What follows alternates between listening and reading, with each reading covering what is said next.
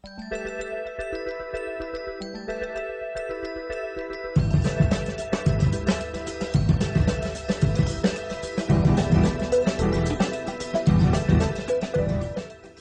for Georgia College Connections comes from Georgia College, Georgia's public liberal arts university, providing the experience students would expect from a private college with the affordability of a public university. For more information, gcsu.edu.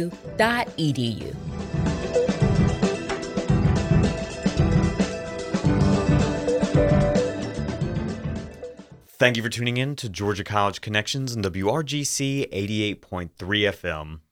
I'm your host, Daniel McDonald, and on this episode, we're again recognizing October as Domestic Violence Awareness Month. Today, we're talking about a familiar sight on Georgia College's front campus, and that's the annual exhibit of the Clothesline Project. The Clothesline Project is a commentary on gender-based violence that encourages women who have been a victim of violence to express their emotions by decorating a shirt. The shirts are then hung on a clothesline that stretches across front campus, forming a visible reminder of the silence surrounding domestic violence. Joining me today in the studio is Jennifer Graham. Jennifer is the coordinator of the Women's Center at Georgia College, and she was a part of the team that brought the Clothesline Project here to our institution. Jennifer Graham, welcome to Georgia College Connections. Thank you. So glad to be here today. Well, I'm very happy to be able to host you, and also very happy to bring this conversation about the Clothesline Project to our radio audience. I'm sure that many of them have seen it, and maybe depending upon their relationship to Georgia College, they may have always wondered about what it is, and I'm glad that we're able to just talk about it on the air today. Absolutely. Well, as I stated in the introduction, we're observing Domestic Violence Awareness Month in October, and I thought I'd just start off by asking you if you could provide some context to the extent that domestic violence affects women and men here in Georgia, in our country, maybe internationally. Sure, absolutely. So domestic violence is an incredibly prevalent issue that affects folks in our country, in Georgia, and also as well on our campus. When we're looking at it from a national perspective, we know that about every 9 seconds, someone in the United States experiences some type of dating or domestic violence. 1 in 3 women, 1 in 4 men, again at a national level, are experiencing domestic violence at some point over the course of their lifetime. You know, when we're talking about issues of dating and domestic violence, sometimes folks are like, well, what is that? And what often comes to people's minds immediately is physical abuse.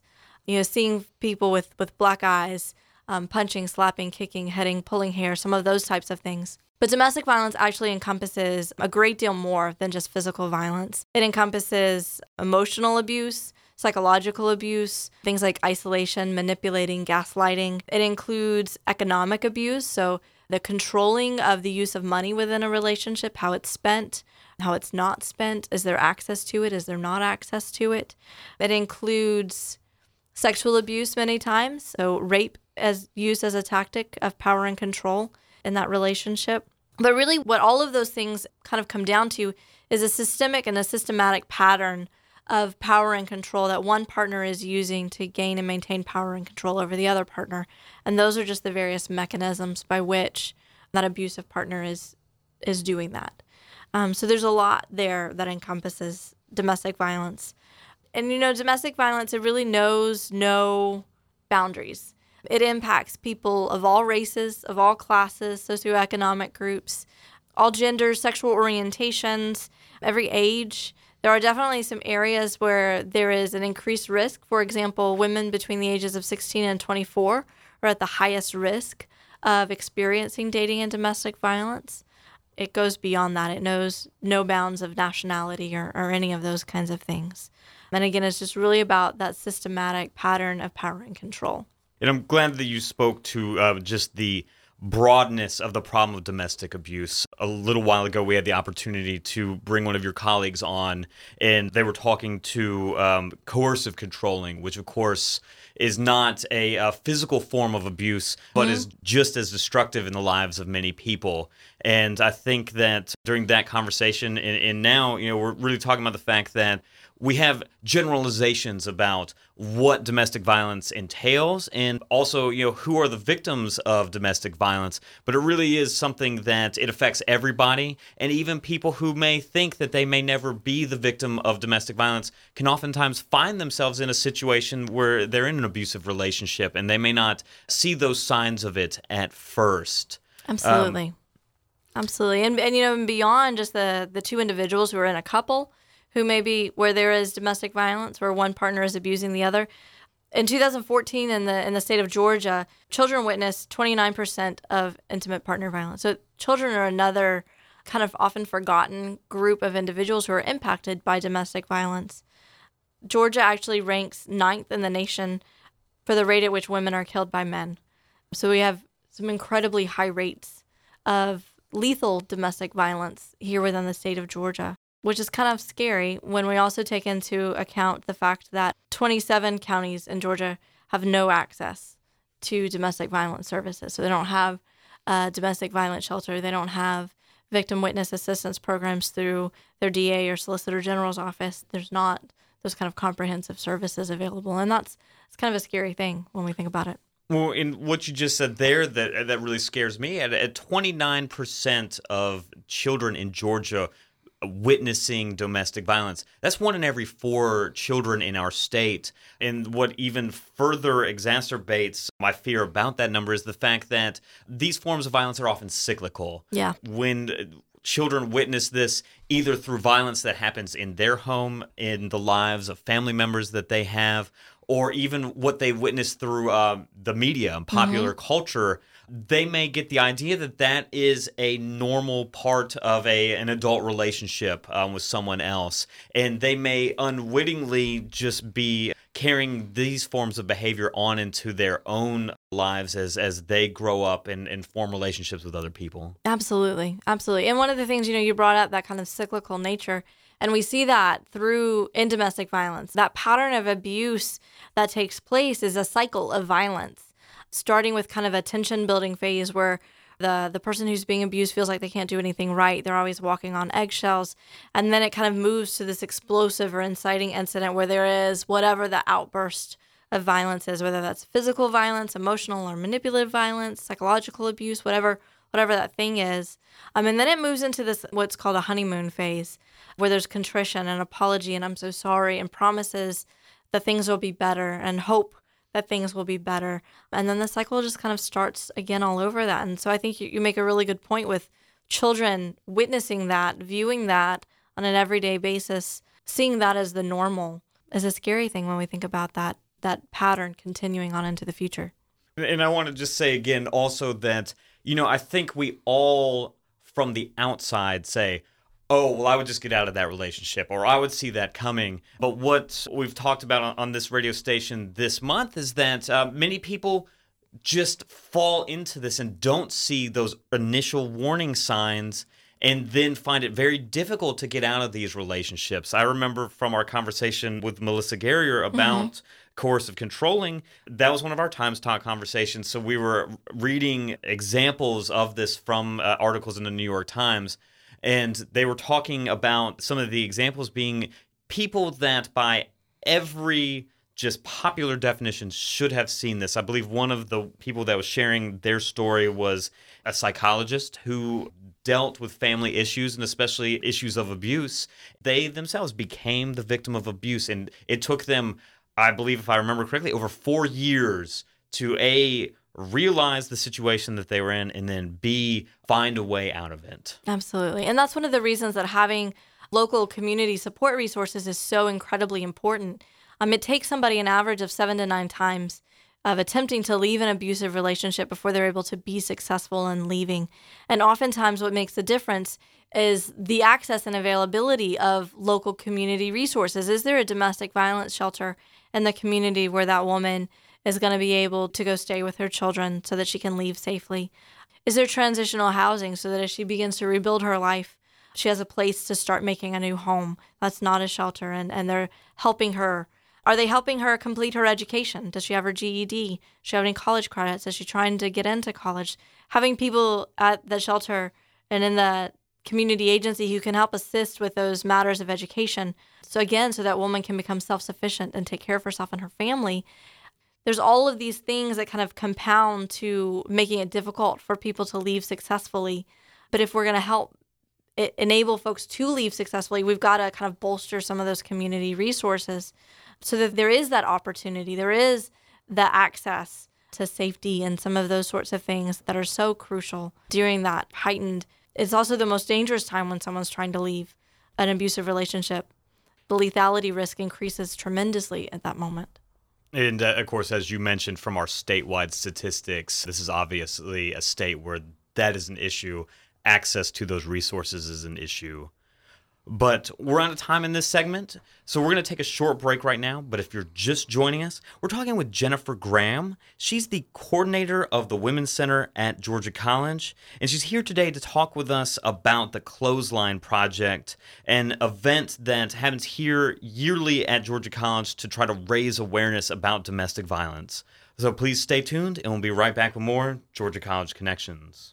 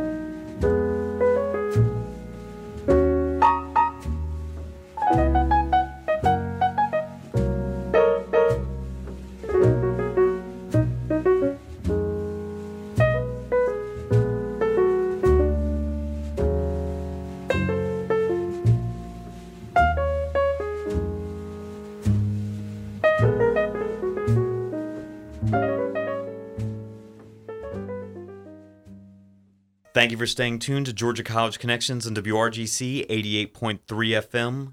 Today, we're continuing the conversation about October as Domestic Violence Awareness Month. And in this episode of Georgia College Connections, we're talking about a way in which we observe Domestic Violence Awareness Month each year. And here at Georgia College, that's through the Clothesline Project, an awareness project that takes over the front campus for a week each year.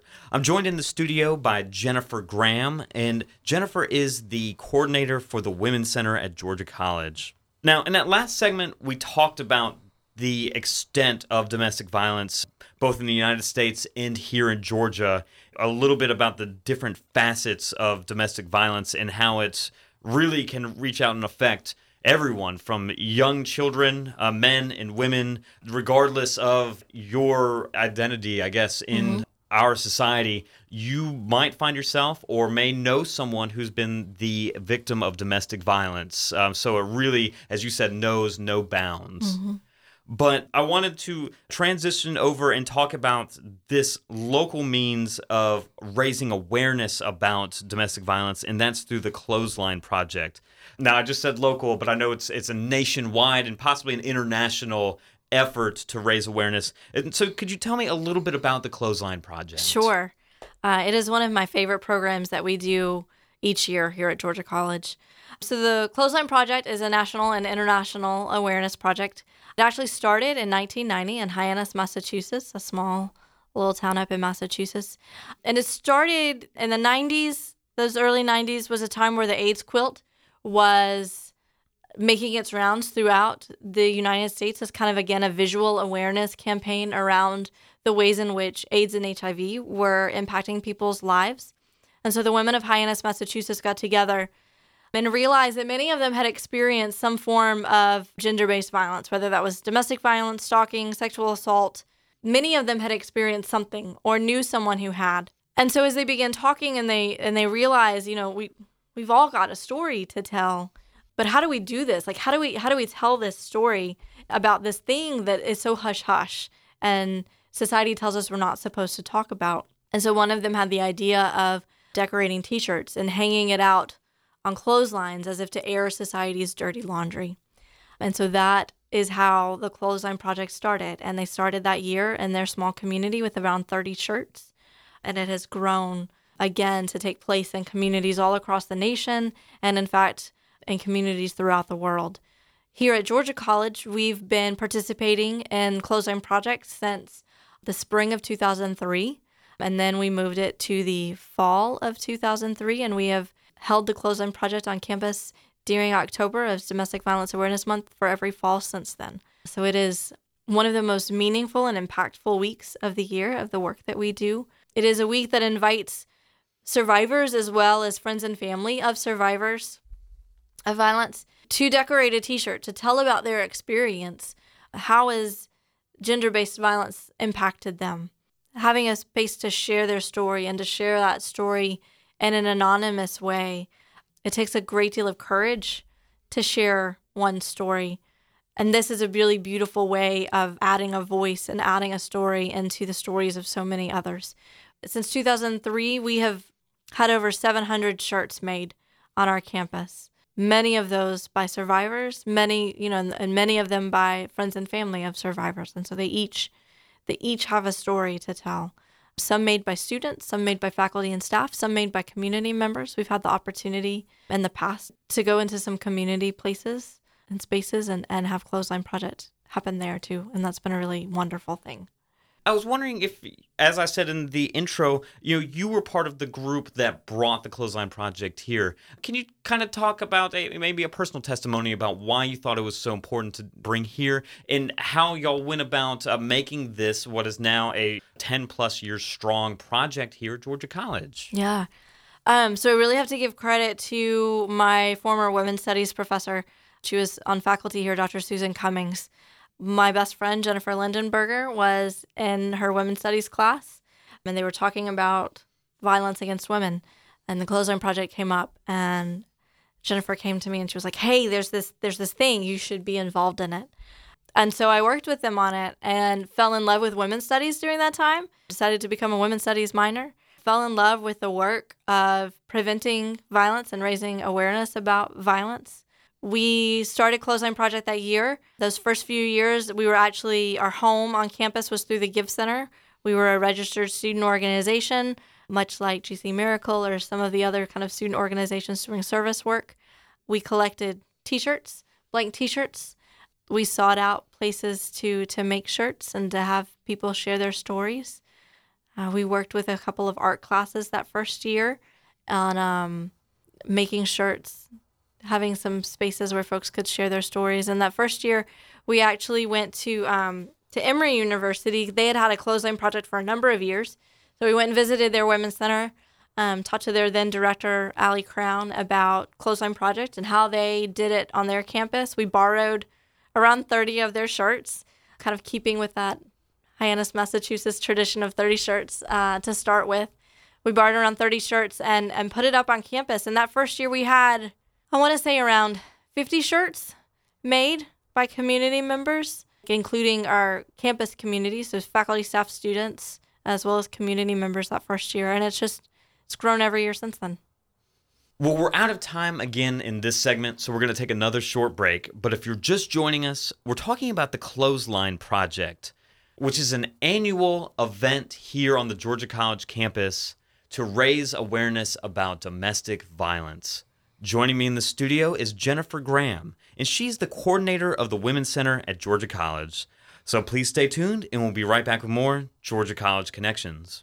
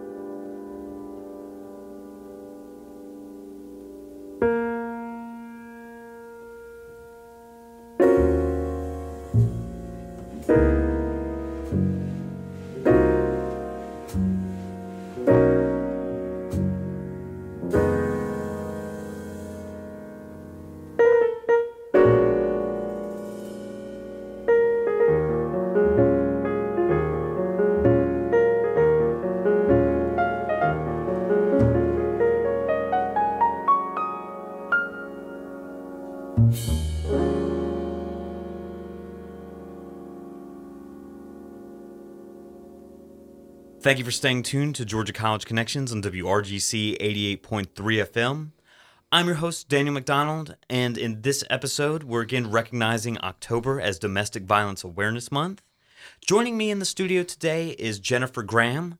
Jennifer is the coordinator for the Women's Center at Georgia College, and she's talking with us today about the Clothesline Project, which is an annual event that's designed to raise awareness about domestic violence. In this segment, I was wondering if we could start off by asking you to talk about some of the connections that you've either made yourself or seen made through this annual project here at Georgia College. Yeah, I think one of the most beautiful things that Clothesline Project does is it allows survivors to know that they're not alone. When you go on front campus during the week, Clothesline Project is up. There are all these stories in front of you that you can read. And so for a survivor walking up, seeing all those, immediately you know, I'm not the only one who's encountered this. And knowing that there is a community of folks on this campus who know what it's like, who've been where you've been, and I think that you're not alone. And I think that speaks to what you were saying earlier about isolation being such a large part of what's happened when many people have experienced domestic violence. Absolutely. I wanted to ask you, in case people have never experienced it before, could you maybe describe what people might see if they walk up on the Clothesline project for the first time? Sure. So you'll see tons of t-shirts of various colors all hanging between the trees on front campus. Each of the different colors of shirts represents a different form of violence.